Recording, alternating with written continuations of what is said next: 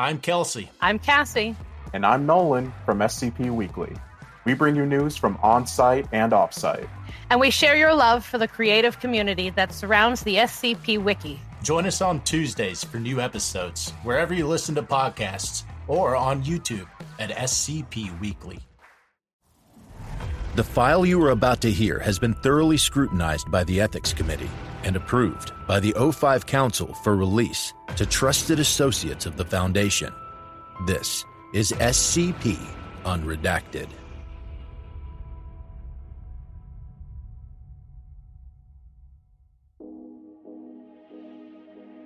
Item number SCP-6078. Object Class Keter. Special Containment Procedures. During manifestation events, all passenger vessels traveling within 50 kilometers of the anomaly are to be redirected. All satellite imagery taken between the hours of midnight and 11:59 GMT during manifestation events is to be edited, with all images of the anomaly removed. Any suspected civilian sightings of the anomaly are to be intercepted by Mobile Task Force Omega 54, the Flying Dutchman, with Class A amnestics administered to all witnesses. Any anomalous items discovered on the anomaly are to be transported to Site 234's containment wing. Information and technology may only be exchanged with inhabitants of the anomaly with Overseer approval. By Overseer request, no further attempts at removing SCP-6078-A from its place of burial are to take place. Description: SCP-6078 is an island with an area of 850 square kilometers located in the Porcupine Bank, roughly 300 kilometers off the west coast of Ireland. The anomaly has been depicted on maps dating as far back as the 10th century, where it's been variously identified by names such as Brasil, and High Brazil. Archaeological evidence suggests that the anomaly was first colonized by Gaelic settlers at some point during the first millennium BCE, with the island currently populated by approximately 60,000 non-anomalous humans. The anomaly occupies a Category 7 pocket dimension, only transitioning to baseline reality for a 24-hour period between midnight 01 and 23:59 GMT once every 4 years on the Gregorian calendar date of February 29th, hereafter referred to as a manifestation event. Between manifestation events, the anomaly is surrounded by a thick mist, and the area occupied by the island is instead immersed underwater. Additionally, travel to and from the anomaly during this state is impossible through non-anomalous means. Any vessel that travels further than 25 kilometers from the island will vanish and rematerialize at an adjacent point on the island's shore. Despite its extra-dimensional status, the anomaly is affected by local meteorological and seasonal patterns. Although the anomaly receives a severely decreased amount of sunlight, native plant and animal life have not been found to experience any adverse effects. SCP-6078-A denotes an anomalous species of flowering plant, colloquially known as blood blossoms, which bloom solely during manifestation events. While highly poisonous to outsiders, -A produces a mild euphoric effect when ingested by the island's native inhabitants and is believed to possess certain medicinal properties. The inhabitants of the anomaly speak a previously unknown Godelic language, structurally similar to Old Irish, and the island has been politically unified under an absolute monarchy for at least 1,400 years, the incumbent ruler being King Finn VII. Despite numerous attempts at Christianization between the 6th and 9th centuries, the inhabitants of the anomaly continue to practice a distinct form of Celtic polytheism to this day.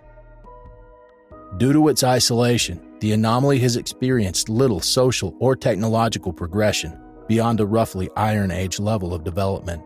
Since its discovery, however, the Foundation and the Global Occult Coalition have been steadily introducing its inhabitants to modern medicine and the scientific method, and provided limited information regarding the state of the wider world.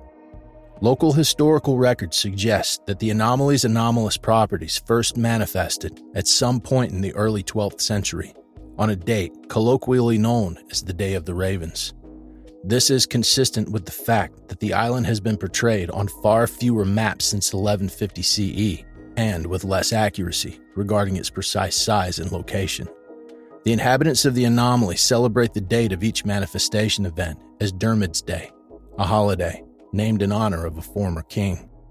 This date is typically marked by the island's inhabitants with music, dancing, feasting, and consumption of dash-a. Addendum 1. The following is an account of the life and reign of King Dermid, provided by the Foundation's Department of Mythology and Folkloristics. All details herein are derived from native scholars, as well as local religious and historical texts.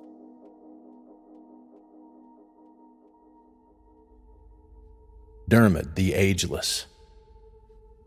The mythical King Dermid is identified as the final king of Brazil prior to the Day of the Ravens. Sources consistently describe Dermid as a fair and just king who was born on a leap day, and as a result, aged only 1 year for every 4, later earning him the moniker of Dermid the Ageless. Dermid is said to have had 7 wives, each of whom he married 7 years apart. The first of these was Uma, an elderly witch who was born the same day as her future husband, although did not possess his supernatural longevity. Uma concocted a magical potion, causing her to appear young and beautiful in the eyes of others, thus earning the king's love.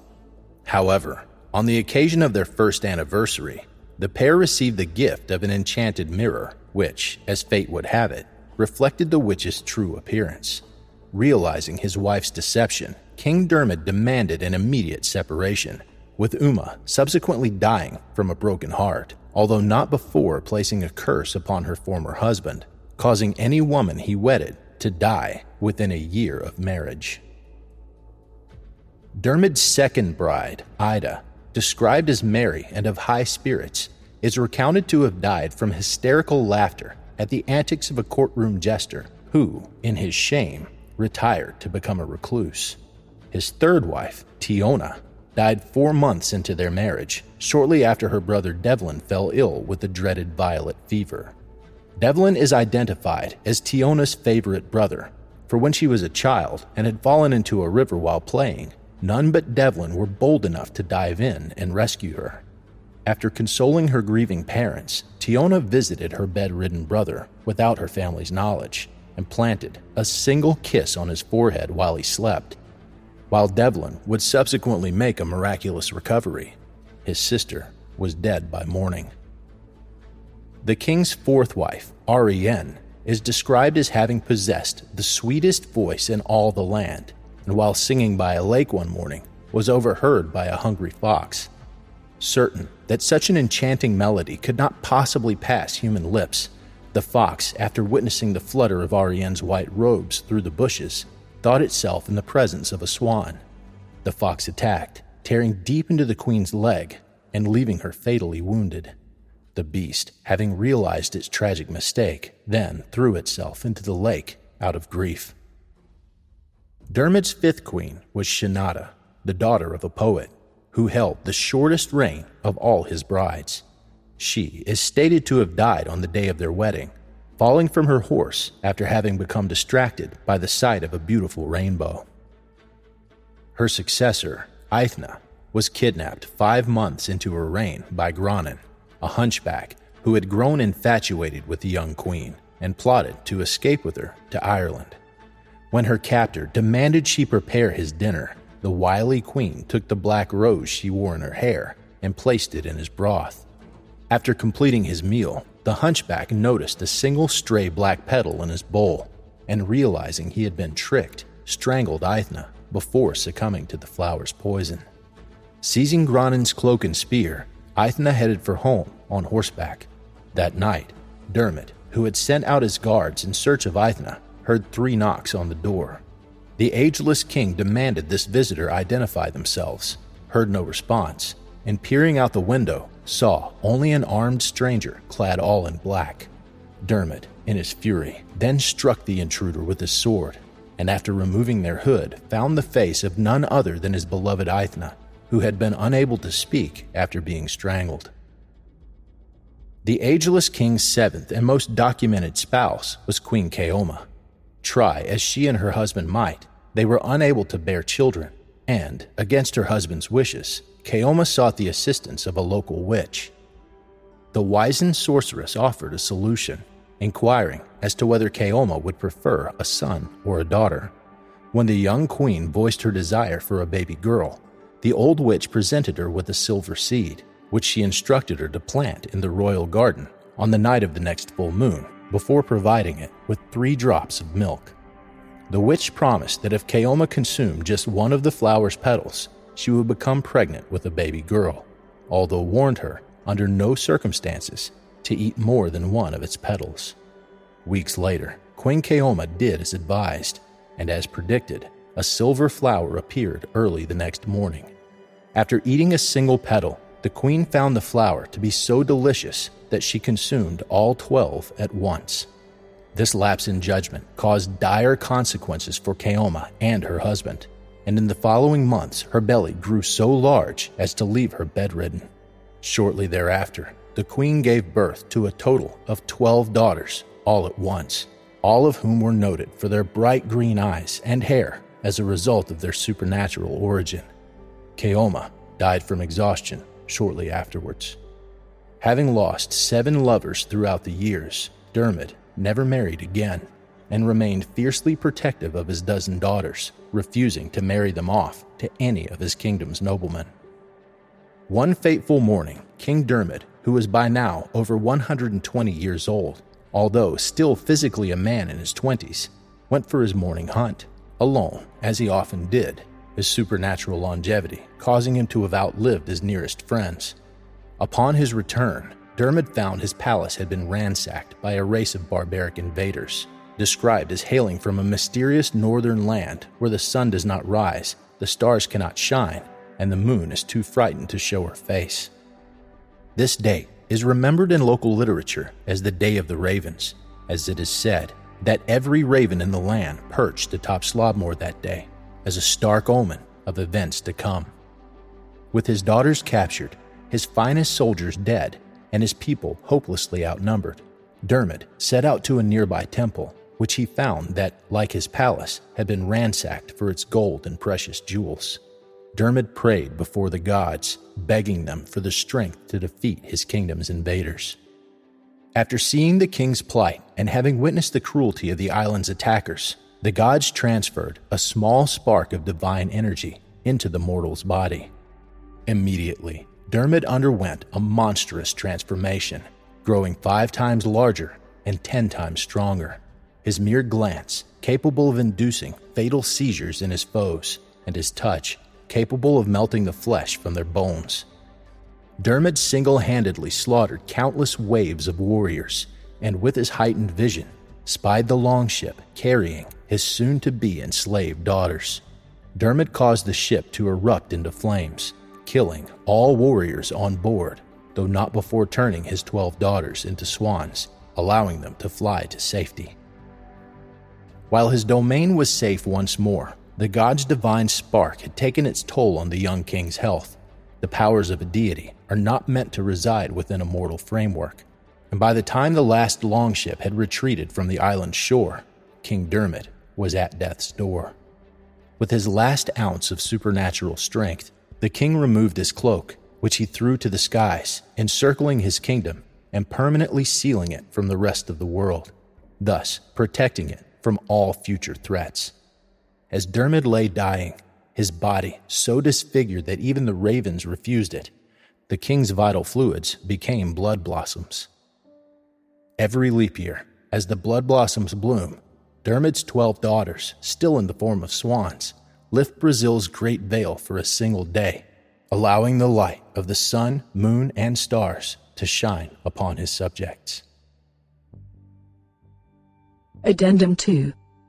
On 9 October 1910, during an archaeological dig in the anomaly's northmost province, an anomalous human corpse, since designated SCP-6078-B, was discovered buried in an unmarked grave beneath a small bed of -A.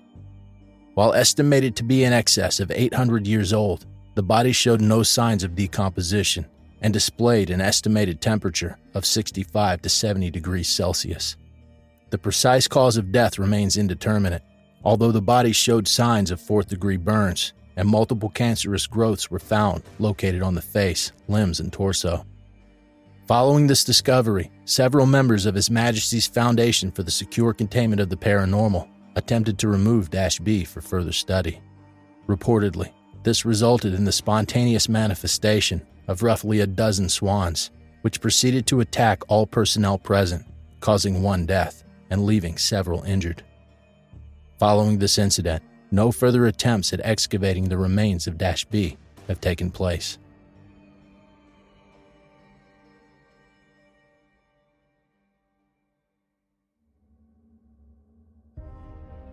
Thank you for listening. If you like what you hear, join my Discord community, hire me on Fiverr, or help support me by becoming a patron for as little as $3 a month. Regardless of tier, all patrons get early access to every single episode. The links are in the description. I don't have the talent it takes to write a skip. All I do is read. Original authors make this podcast possible, so credit to the original author. Their link's in the description. Show them some love as well. Consider becoming a member of the SCP Wiki. Upvote their work, and maybe write a skip of your own. Maybe I'll read it here someday. You never know if you never try. The content of this podcast and content relating to the SCP Foundation, including the SCP Foundation logo, is licensed under Creative Commons Sharealike 3.0, and all concepts originate from scpwiki.com and its authors. This recording, being derived from this content, is hereby also released under Creative Commons Sharealike 3.0. I'm Grigori Karpin from Simply Creative People, the podcast where we discuss GOIs, canons, and stories from the SCP Wiki, and we try to recommend things for all fans of the Wiki, new and old. Look for us on Spotify, Google Podcasts, Stitcher, and Apple Podcasts. Visit the show page at anchor.fm/simply-creative-people, or follow us on Twitter at SIMCREAT. Hey there, this is DJ Skip, host of Foundation After Midnight Radio, coming to you from the only third shift broadcast for personnel, by personnel. Be sure to tune in wherever you listen to podcasts to not miss out on containment news and community announcements from within the Foundation.